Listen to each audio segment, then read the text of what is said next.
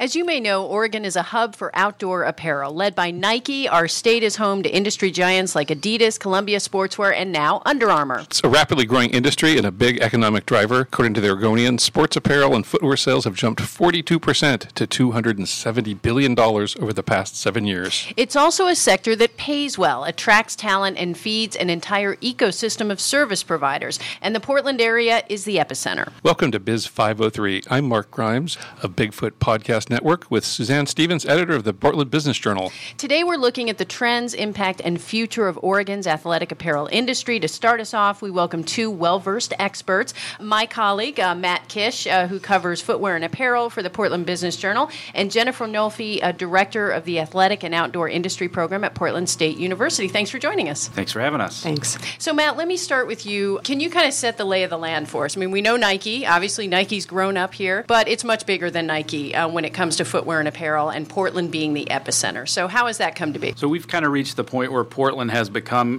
the epicenter of the sportswear industry. We often hear the metaphor now that Portland is to the sportswear industry what Silicon Valley is to the technology industry. So we have all the biggest players here, Nike, Adidas. We have Under Armour here. Under Armour's coming in a much bigger way this fall with a bigger facility. And now we have this entire ecosystem around those companies, as well as an ecosystem that supports smaller companies. We have venture capitalists. We have education programs. We have a lot of resources to grow even more companies here. So, Jennifer, let me bring you in. Can you talk a little bit about the program at PSU, just so our listeners kind of have a good understanding about that? And then also your take, because the education piece is an important part of that puzzle. Absolutely. At Portland State University, we have an athletic and outdoor industry certificate program in the School of Business Administration. It sits below a major and a minor, but it really is helping people understand the culture, the concept to consumer process, and also building relationships with the industry, because industry is very engaged in our classroom. And this term right now, spring term, we have a class going on, and we estimate that we have over 300 years of experience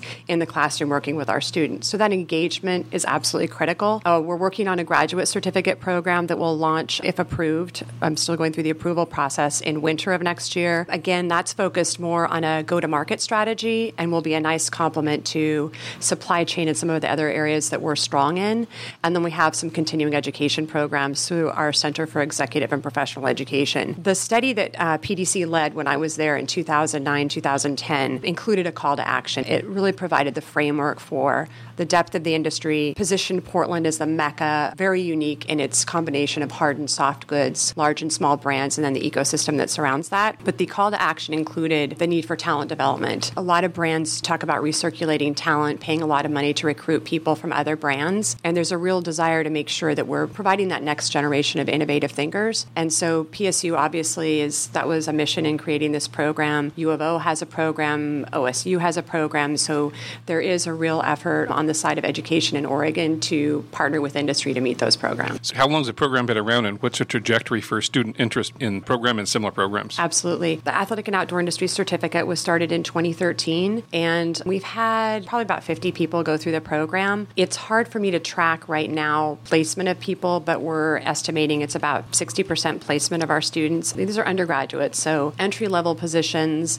sales positions, account representatives, those types of things. And then for the graduate certificate, there's an approval process in higher education to get new programs approved. So I'm going through that now, but it's expected to launch in the winter and can be taken as a standalone certificate or partnered with one of our MBA programs. And that was based on industry demand. Everything we do is through conversations with industry about what they need so that we're serving industry and our students at the same time. Can you share an example maybe of how you're partnering with industry to make sure that you're developing the right kind of talent that's in demand? Absolutely. So I think there's a variety of ways we do that. We have an athletic and outdoor industry advisory panel made up of large and small brands, hard and soft goods that meets regularly. They provide direct input on the strategy as we look 5 or 10 years, what should our program be doing? We also have an HR working group of professionals in the athletic and outdoor industry who are helping us anticipate and see what the talent and hiring needs are, so we have time to adjust. We also have, as I mentioned, in our program right now, we have 300 years of people in the classroom teaching our product management class, but also mentoring our students. And that's similar to our winter term too, where we have both of our classes are led by Columbia Sportswear leads our competitive dynamics class and Nike leads our product management class. We also make sure we have a lot of different brands in the classroom so it doesn't have one perspective. So Matthew, as Phil Knight's stepping away and Ma Boyle hasn't been involved for a while, you seeing some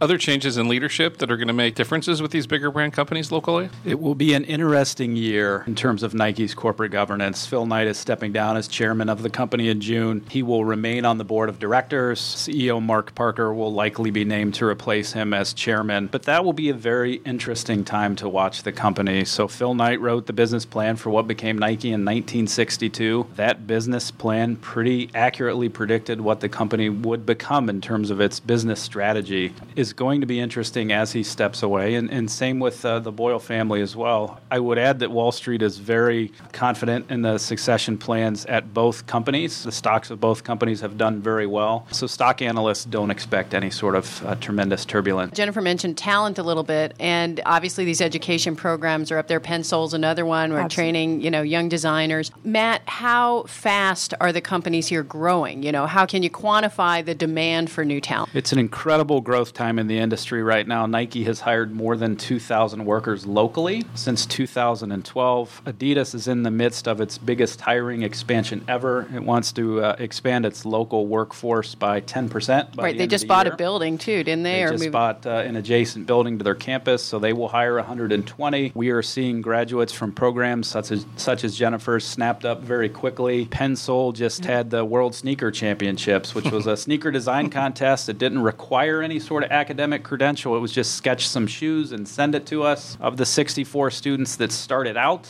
in the World Sneaker Championships, 3 had jobs before the end of the event. So there's a huge demand from these companies, and I expect it to continue. So what's driving the growth overall? Is this kind of globalization and things that are happening in international markets, or are they getting into other areas, other sports? The sportswear industry is a growth industry. Next time you're at the grocery store, at the shopping mall, look around, you'll see people wearing tennis shoes, jeans, and active wear. 50 years ago, you would have seen people wearing brown and black shoes at the mall and at the grocery store. That's expected to continue. Interestingly, Puma today, which is based in Germany, also announced it's hiring 500 more workers. So Portland's the Mecca. We benefit from it with the new jobs here, but it is a global trend toward more athletic apparel. So basically, everybody's dressing like we already do here in Portland. That's correct. Okay. We're ahead of the curve. All right. Though we do like our brown shoes here with our hiking. I know the old trail runners. So Matt, one of the stories that I think we're going to see develop, you and I have talked a lot about this in the newsroom, is the talent wars. Under Armour's coming here. They're going to, how many employees are they looking at there? So, Jennifer, we were talking earlier, Under Armour's already here, has had a small design footprint here, but they're expanding. Can you talk a little bit, Matt, about their decision to come here and also about how many people they might be employing at their new place, which is the old YMCA building off Barber? Under Armour has been here for several years. They realized they needed a more robust Portland presence because we have so much talent here. So it's expected they could eventually have 500 workers on Barber Boulevard, and we will continue to see these revolving doors with top talent at all these companies, not just folks wanting to hire away Nike designers, but also Nike hiring some of the top people from these other companies. I know Nike just hired Under Armour's, one of their top footwear innovation workers, so we will continue to see that trend. What do you see as some of the next trends with some of the bigger companies that are happening right now? I think I haven't seen them, but a lot of the companies are creating these maker spaces. Either they have them or they're putting more money into that. I think there's a desire to have more of the ability to do the prototyping here. As companies can get to market faster, that's huge. I think the customization piece is going to be huge so that people can be more engaged in the design of their shoes, maybe not the whole shoe, but at least parts of it so they can personalize it.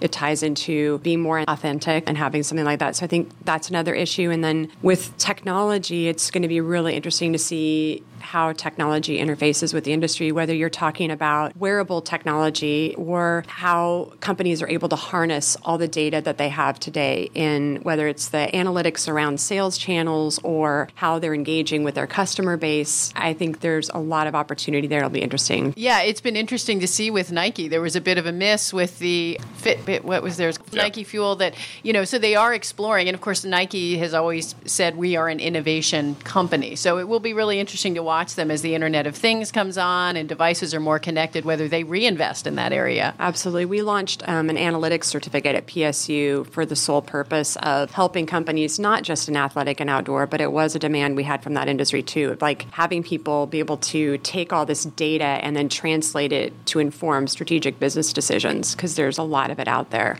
Nike also had an accelerator incubator that went for about a year or two, and then they decided to flip the switch off. I think there was enough other things that were happening in town. We have a message that came in on the talk board. Portland is a sports apparel mecca. Do any of the companies, I assume this means bigger too, but do any of the companies manufacture locally? There's a little bit of local manufacturing. I think if we look forward a couple years, we'll see a lot more manufacturing. And I think in the third segment today, we're going to talk more about that. Nike has said if the Trans-Pacific Partnership passes a trade deal, it will accelerate its effort to bring 10,000 manufacturing jobs to the U.S. Those jobs will likely end up in the U.S. regardless of whether that trade deal passes. We will likely see some of them in Oregon, and we will continue to see this trend towards making more products locally. And I think it's important for people to understand when we talk about the athletic and outdoor industry, everyone immediately thinks of Nike, Adidas, and Columbia. But when I mention hard and soft goods, it's very intentional. Yakima is here. We have a number of knife companies, Gerber, Leatherman, Benchmade. Those are all part of the industry too, and those companies are manufacturing here. Leatherman has a large manufacturing facility out in Airport Way. Gerber does as well, so does Benchmade. And then Danner Lacrosse is another large employer, and that has a long history in Oregon. They do manufacture here as well. And then I think the other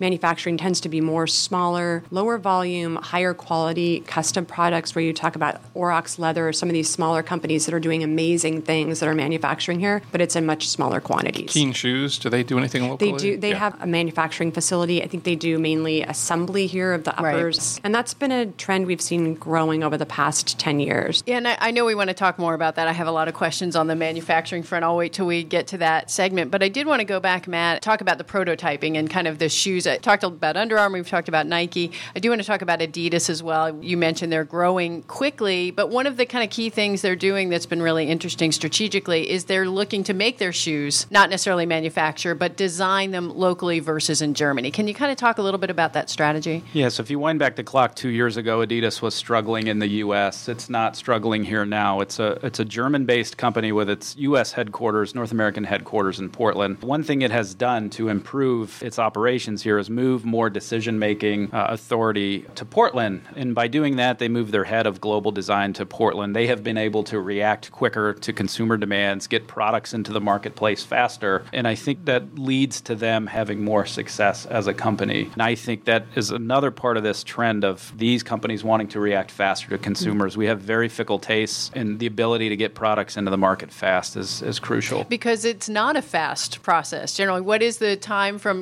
design board to idea to market is, I don't know, what do you guys think? For shoes, I believe it's 90 to 120 days, and that might even be, but that's probably even too short. Mm-hmm. I think it depends on the complexity of the product and where it's being manufactured and a variety of other things, and it can also go up to 6 to 9 months. So a lot of the innovators at brands, they're innovating 15 years out, and so then the process to actually bring it to market probably closer to 6 to 9 months. Which is challenging for a big company. I know that kind of a life cycle getting so shortened is tough. What are some of the medium-sized companies that you're seeing out there that are kind of under the level of a Nike? Portland has a really robust ecosystem of kind of young startup companies, very promising companies. Jennifer's mentioned several of them. One thing I might add to answer this question is that we're seeing more resources to help those young companies now. It has long been said that Portland needs a place where you can actually make samples, whether it's footwear or apparel. We have 2 such facilities now. One is called Studio 317, run by a former Nike executive. There's also JLD Studios out near the airport. So what those companies do is if you want to start an apparel company, you can go to them and they will actually help you make a small sample run of products and help you get your first batch of sweatshirts or jackets into the marketplace. Those resources are critical as we, create more young companies here in this industry. One thing I wanted to make sure we just touch on, at least in this segment, before we get into a little bit more of kind of the smaller companies that are beginning to pop up and thrive here, is how important this industry as a whole, whether it's Nike or kind of these young startups, are to the economy here. Mm-hmm. So, Matt, I know you've looked into that a lot, and Jennifer, the employment numbers around that. How would you kind of characterize the economic impact of the footwear and apparel industry on the local economy? It's a hard one to track because the numbers don't easily line up with government category.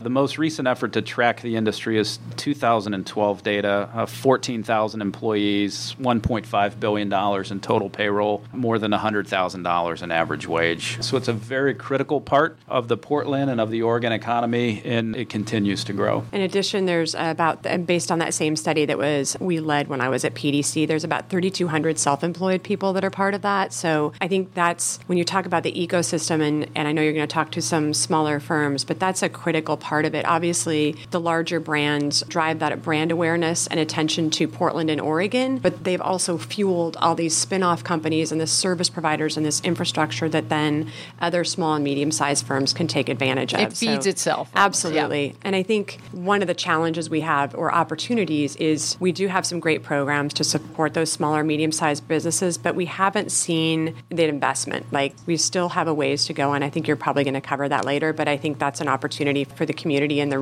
region and state going forward. Investment's always the challenge with any new thing, absolutely.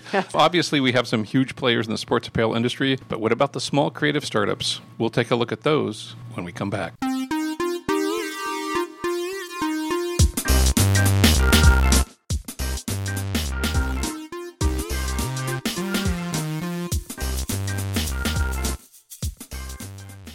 Welcome back to Biz 503 on PRP. I'm Suzanne Stevens of the Portland Business Journal, along with my co-host today, Mark Grimes of NetSpace. Today, we're talking about the Oregon athletic apparel industry. Oregon is already home to some of the industry's biggest companies. So is there room for Portland startups in the athletic apparel sector, or is the shadow cast by Nike, Adidas, and others just too big? There is so much room. We're welcoming again some innovators now. Tell us if it's possible to get into the apparel game. Dawn Muthart, Design Director at Portland Apparel Lab, Anna Van Tol, founder of It's Only Love Activewear, and Jennifer Nolfi from Portland State University, and Kelly Roy from ADX Portland. Welcome, everyone. Anna Van Tol, tell us how easy it is to launch a startup apparel company here in Portland, Oregon. Well, for me, it wasn't something I questioned. It was something I had to do.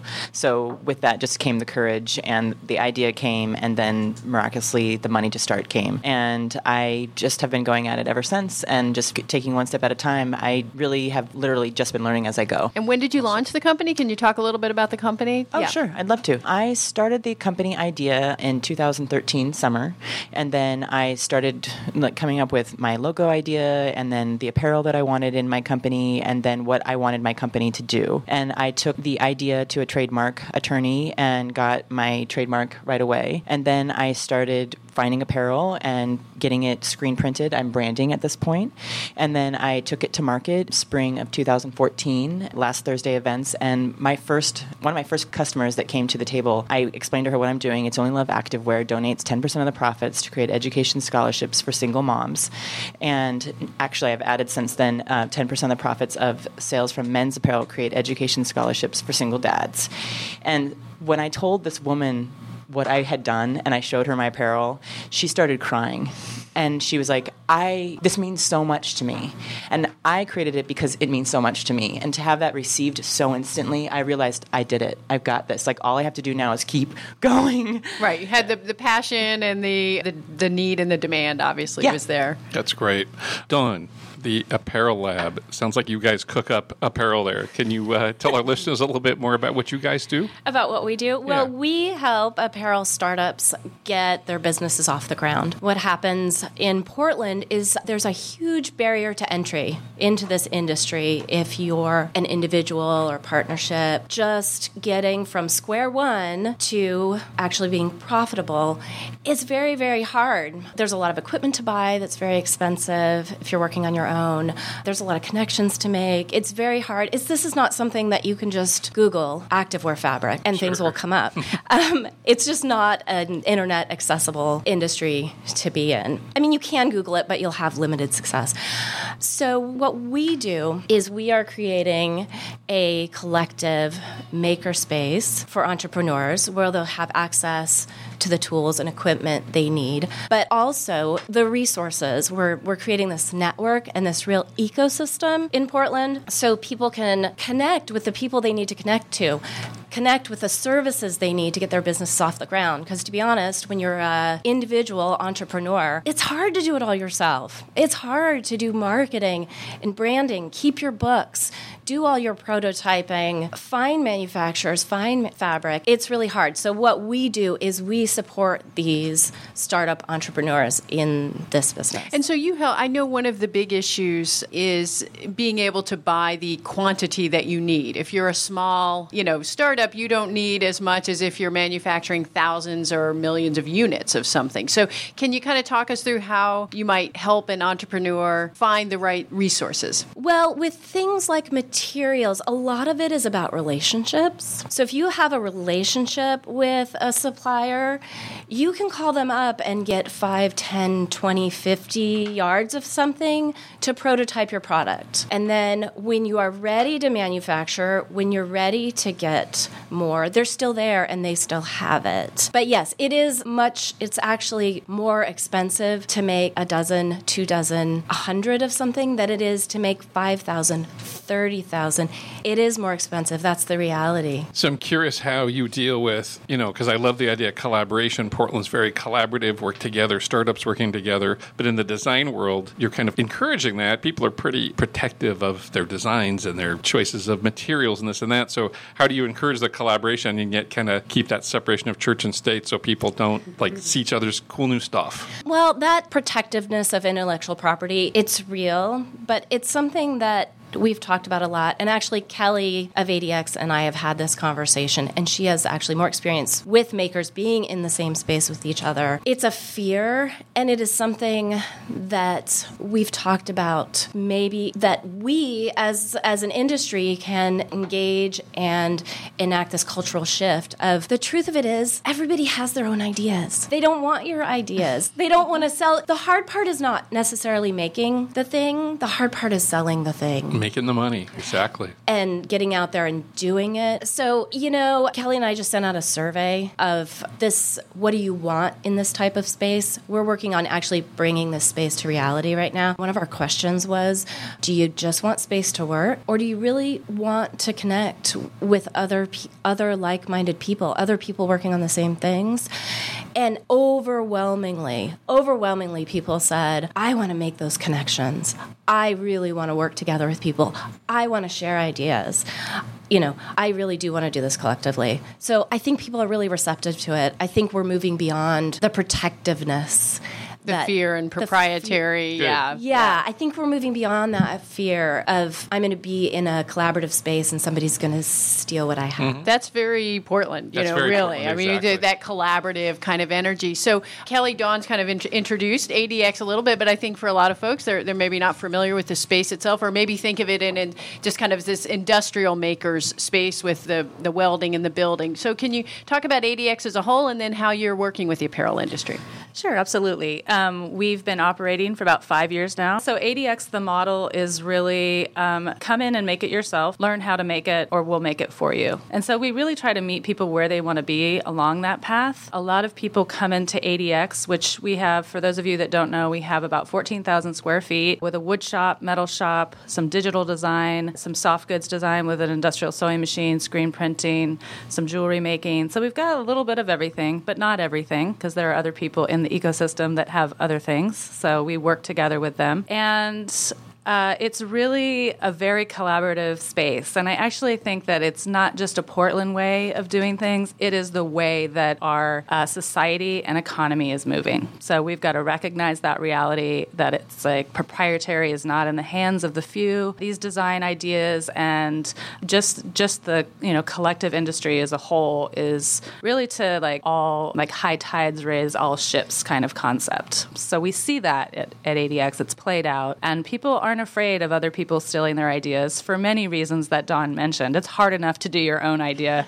let alone do someone else's idea. So we actually see a lot of collaboration. People come in and realize they may not be the ones that want to make their idea. They just want to be a designer, and they want somebody else to actually do the production. We can help them tie into the incredible ecosystem we have in this particular industry that we serve. One of the challenges of the fashion ecosystem is that it's been completely gutted. Not only in Portland, but around the country due to some really bad trade policies. So we have to be aware of those implications as well. But the ecosystem is rebuilding, and there are some great partners in the ecosystem for fashion and apparel, including Spooltown, Portland Garment Factory, and others. And so I really see actually a role for the larger players, the Nikes, Adidas, Columbia, now Keen, to actually support bringing back local manufacturing in this industry and being a contributor to that happening. And they can do that by supporting things like the Portland Apparel Lab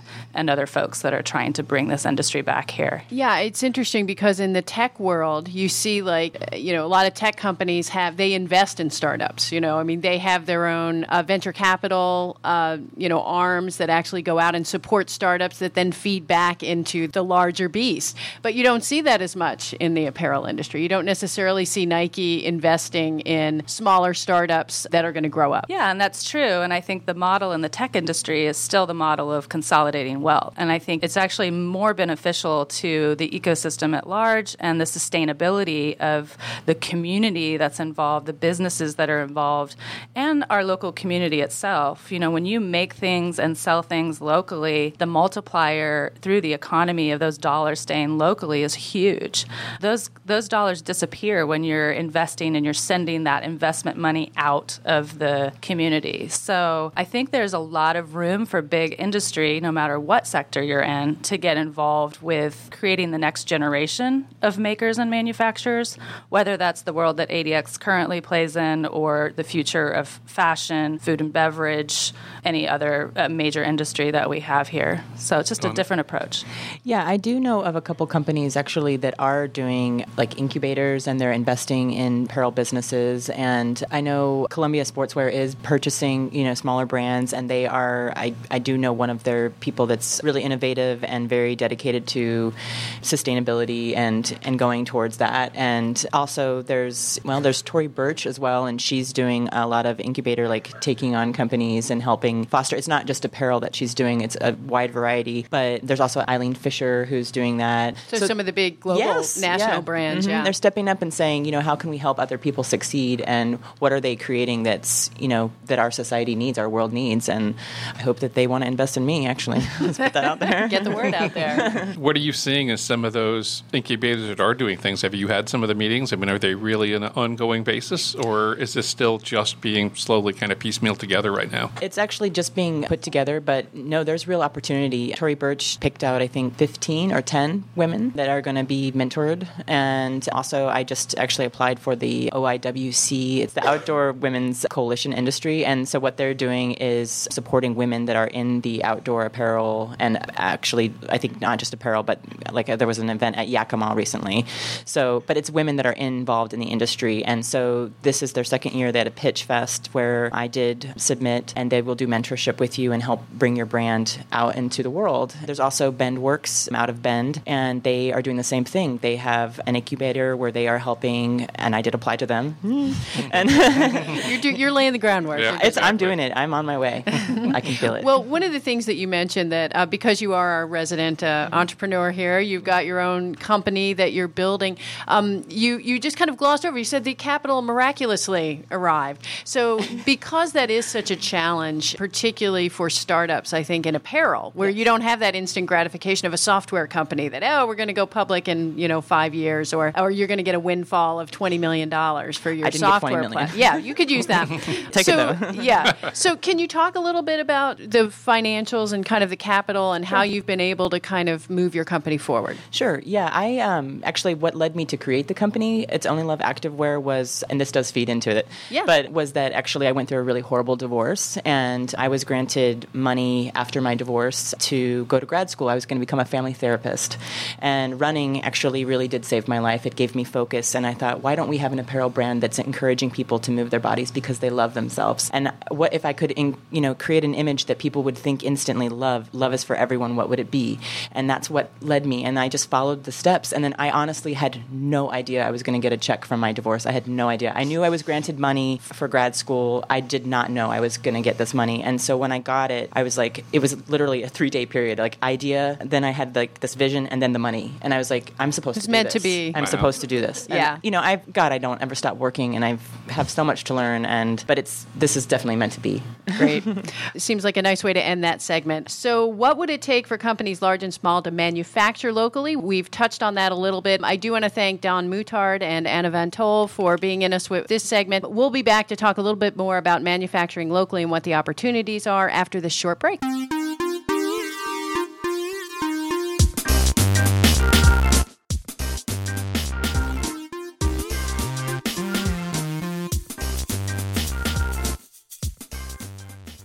Welcome back. I'm Suzanne Stevens with the Portland Business Journal, here with Mark Grimes of NetSpace. Today on Biz 503, we're looking at the athletic apparel market. We're wondering what it would take to coax these companies to manufacture locally. To help us understand the challenges of doing that, we welcome back my colleague from the Portland Business Journal, Matthew Kish, Don Muttard of the Portland Apparel Lab, Kelly Worry, founder of the art and design collaborative known as ADX, and also Jennifer Nolfi from Portland State University. Kelly, I wanted to jump back and we'll get to the manufacturing thing in just a sec, but because we didn't get to talk about it in the last segment, and I think a lot of listeners might be interested in knowing how, if you are an entrepreneur, you are trying to work your way into the apparel industry, how might they engage with ADX? Yeah, so we have a few different ways. If you kind of already know what you want to do, you can come in and get access to tools and space that you otherwise might not be able to afford. With our real estate market getting crazy, space is becoming more expensive, and just the upfront capital costs of investing in all the tooling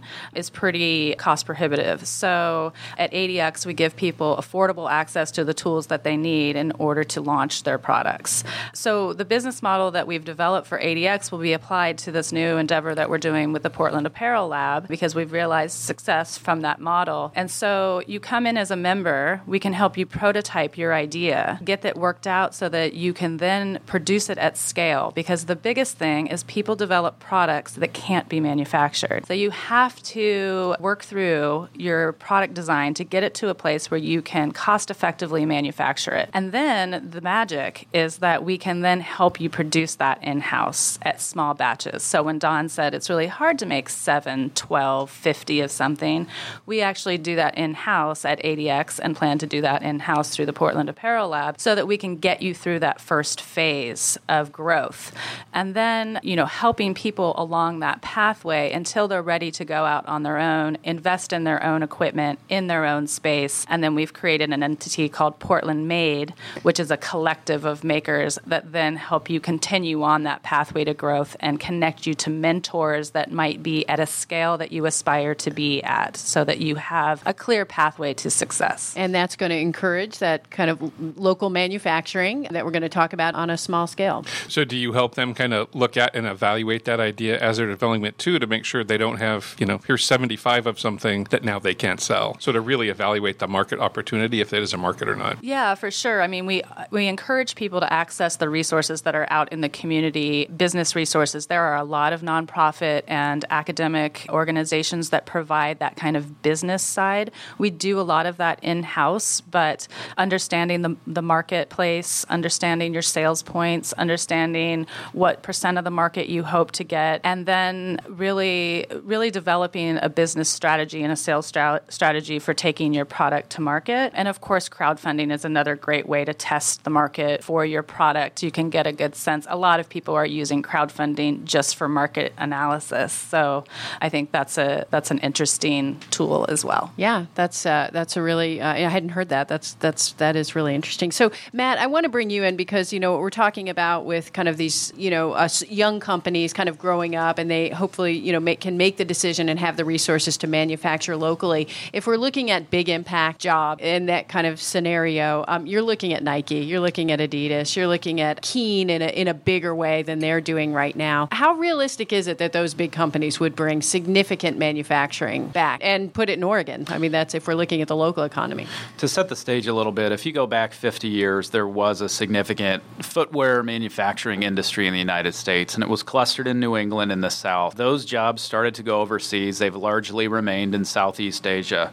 They are starting to come back, though. But what I foresee happening is not a clustering of big manufacturing operations in any specific part of the country, but smaller operations in numerous cities that enable companies like Nike and Adidas to get products to market quickly in a number of different markets. So Adidas last year announced its first pilot speed factory. These are going to be small factories, largely with automated equipment to help them turn out products quickly. The impediment to having manufacturing in the U.S. has been labor costs. So what we're seeing with Nike and Adidas is they are developing technology that enables them to make products with less labor. So if you think about a shoe, it is a very difficult product to manufacture. Historically, it's a lot of leather, a lot of pieces. You have to figure out how to sew it and glue it together. These companies are now developing woven technology where they can make a shoe upper with a single piece of thread. They can make it on a machine, mold it to your foot.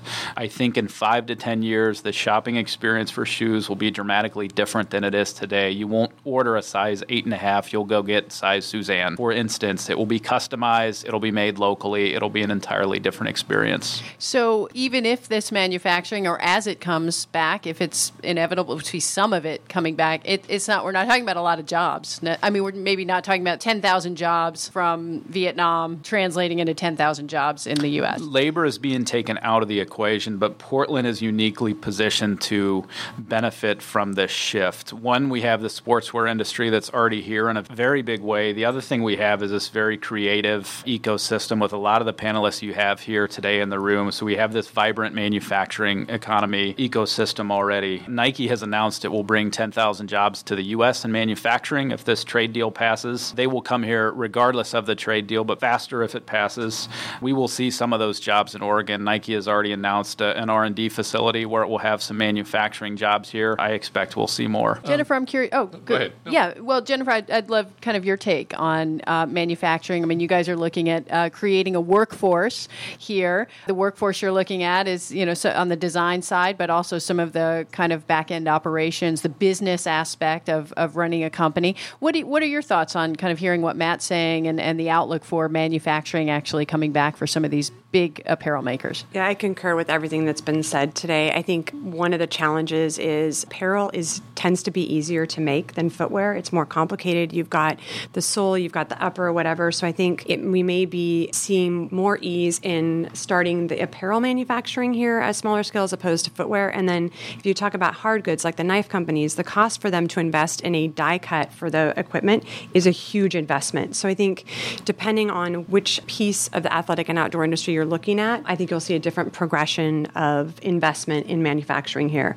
I mentioned earlier, we already have a lot of knife companies manufacturing here locally. We do have some footwear, but I think we will see, as Matt was saying, a trend more of that, especially as we look at more customization. We're also seeing manufacturing even shift to South America. So, it used to be all done in Asia, but now because of time differences, access to the manufacturing facilities and stuff, there's more of a shift there too. PSU, we are not manufacturing stuff. We don't have a lab there. Our focus is really the business side of things. So how do you manage a product from concept to consumer? So Dawn, as you see the apparel labs start to kind of unfold, in some ways it'll be looked at like, say, a VC firm where people are going to ask you a year or two afterwards. It's like, what's your biggest success? And that's what they want to see is what growth. I mean, it's not going to be at a Nike level, but what are some of the early companies that you're saying that you can maybe share information about kind of what they're doing and what makes it interesting and where they're at? Well, I think the most exciting thing I've seen, so we've launched, to give you some context, we launched the idea of the Portland Apparel Lab about 1.5 years ago. Now, our idea getting into real space has taken a little time. So in the meantime, we've been offering services to clients who come to us and say, I have this idea that I want to start a business. I have this great idea. So our job in the last 1.5 years has been helping people realize their ideas and think about the business side of things like branding, business plan, marketing, how they're going to go about doing this. So people come to me with the greatest ideas. It's going to be the greatest. Sorry, I couldn't resist. I've had someone come to me. She makes these mitts that go on your bicycle so that you don't have to wear gloves when you're biking. They're called pogies. They're like, imagine the motorcycle cops where you put your hands in and you don't have to wear gloves. I've had someone come to me with, they have this idea for a t-shirt, but it's not any kind of t-shirt. It's like really articulated so that, it doesn't hike up when you're active and you're climbing and your arms are over your head and you have a pack on, that it doesn't, they really wanted to make something that was really moved with the body. And they're on Kickstarter right now. They're doing is really exciting. One of our clients is a jean company. They've launched a pop-up here in town recently called Q-Cut. Jeans in 400 sizes. And they are mixing... Custom made at your size. Yes. Who doesn't want jeans made for them? Made to measure. So what they're doing is the mix of apparel and fit with technology. So they've developed an algorithm. You walk into the pop-up or you get online and they ask you 5 questions. They can get very close to jeans that fit with 5 questions that have nothing to do with a measuring tape. So that technology piece is exciting. I don't know. I just meet people with these amazing ideas of what to do in this space. So, Matt, I want to ask you, because we did a roundtable recently that was kind of a fashion startups, and it was a really great conversation. This was maybe the middle of last year, and we had about 6 or 7 startups and entrepreneurs like we've been talking about who were there. I'm trying to think. The woman who makes the bras, I wish I could remember. Jennifer Ferguson. Thank you, Jen. What's it called? It's Handful. It's Jennifer Ferguson. Okay, good. I wanted to give her a shout out because she's working hard and doing some great stuff. But it was when you we talk about and we write a lot about obviously the big companies, but there's a whole fashion industry that has kind of remained static. 10 years ago, it doesn't seem like it's grown that much. And can you talk a little bit about some of the barriers when it comes to kind of the fashion and the design and some of the more innovative products that are being built here, and what some of the biggest barriers are for those entrepreneurs, or maybe they have a couple of employees, to really get to the next level? Yeah, a lot of the same barriers that you would have in trying to start an athletic apparel company. So in order to start a company, a clothing or a fashion company, you need someone who's willing to give you money that they might not get back for 2 years. So good luck walking into your local bank saying, I want to make a line of apparel. By the way, I might not be able to design, order it, and sell it for a couple of years. It's really hard to finance. Let alone venture capital. Venture capitalists are looking for home runs. So they're looking for products and companies that will scale and maybe give them 1,000 times their money back in 5 years. Apparel companies tend to be slow growth companies that can consistently grow over time. It's not surprising that Nike got kicked out of the first 2 banks it worked with. So it hits these same problems that all young companies have. The fashion industry in Portland, some would argue it's been overlooked because we've had so much success on the athletic apparel side. There are certainly companies here that are young, promising companies in fashion, just like we have young, promising apparel companies. So hopefully that continues to be part of this ecosystem and it continues to grow. And it's been very East Coast center. I remember one of the things we talked about on that roundtable was there's a whole East Coast investment conference around fashion that folks are trying to get something similar, or at least have a branch of that, or something, an event similar to that happening here. There are efforts to get those same sort of events here. The city and kind of the PDC has more prioritized athletic apparel because we've had so much success at it, and kind of the idea is let's continue to bet on what's already working as opposed to try to grow a new industry. I think the other challenge that you see is when you have technology companies and the exits, a lot of those entrepreneurs tend to come back and they become the investors and the mentors. And the big apparel companies that we have, the founders are still there. This is an ongoing criticism of the industry that it does not tend to reinvest in startups like we see in technology. So in order for us to have a healthy ecosystem where we're starting new companies and they're growing and having exits, we need companies at the top end when they go public or when they do well to then reinvest in smaller companies. So that is one part of the ecosystem that Portland's weak right now. I'm curious if anybody here has worked with Lynn Lee with Society 9, who, We've written about them. Fantastic young company. So they do female martial arts equipment. She's had a lot of success. It's a young company, maybe 2 or 3 years that it's been around, but they're doing extremely well, and I expect it to be one of Oregon's success stories. I think you're right, and I think that's one of the interesting things when I first talked to Lynn, it's like, mixed martial arts for women sounds like it's one of those, it's kind of like bike mitts. It's like, what? But that's the kind of story that really... I think it kicks butt. I think it's badass women. Thank you. All right, you said it. Can It's community radio. Right? Can I mention something really quickly? This is a reminder that I always give people as I'm touring them through ADX, and they're like, oh, this is cute. They're just this like one-man shop. But remember, Nike started in a basement with a waffle iron, So it takes time to develop a business, to develop a product. And I think unlike the kind of fast-paced acceleration of the tech industry and the big money investment, this is a much slower play. And I think that's okay. I think it's okay that it's slow. Fashion needs to slow down. If you've watched, what's the name of the film that talks about the impact of the fashion industry? Can't think of it right now. But it's a really dirty industry. Yeah. So, we need to think about the sustainability of the industry as well. And so the term, slow food, slow money, we talk about slow manufacturing and that slow fashion. So in a world of acceleration and speed and big money, I think this industry is the slow and steady play. It's a real investment in our economy, a real investment in our community, in the workforce, no matter what that looks like, whether it's advanced jobs, operating machines that make the products, or it's actually a lot of jobs created through the first 15 years of a company where it can't be automated. It's got to be produced at more of a handcrafted scale. So I just wanted to remind folks where Nike started and how it started, and that these companies have the potential to be the next Nike. They're going to look different, and hopefully they're going to keep their manufacturing in the United States. But, that has yet to be figured out. Well, the slow growth, too. In any industry, it typically results in a stronger company, a more lasting company like Nike. Yeah, and again, all of these dollars stay local. And if consumers know that these products are made locally and they choose to buy local and spend their money once instead of spending it 10 times on a poorly made disposable product that's produced overseas, then it's a much bigger investment in our community, and we can afford to make our schools better, to keep our communities affordable and safe, and infrastructure really strong in our neighborhoods. So I think it's the right investment for our city. Great. Thank you, Kelly. Well, I'd like to thank everybody that's been here today. Matthew Kish, Portland Business Journal, Jennifer Nolfi, Portland State University, Anna Van Tol, It's Only Love Activewear, Don Muthart, Portland Apparel Lab, and Kelly Roy with ADX Portland.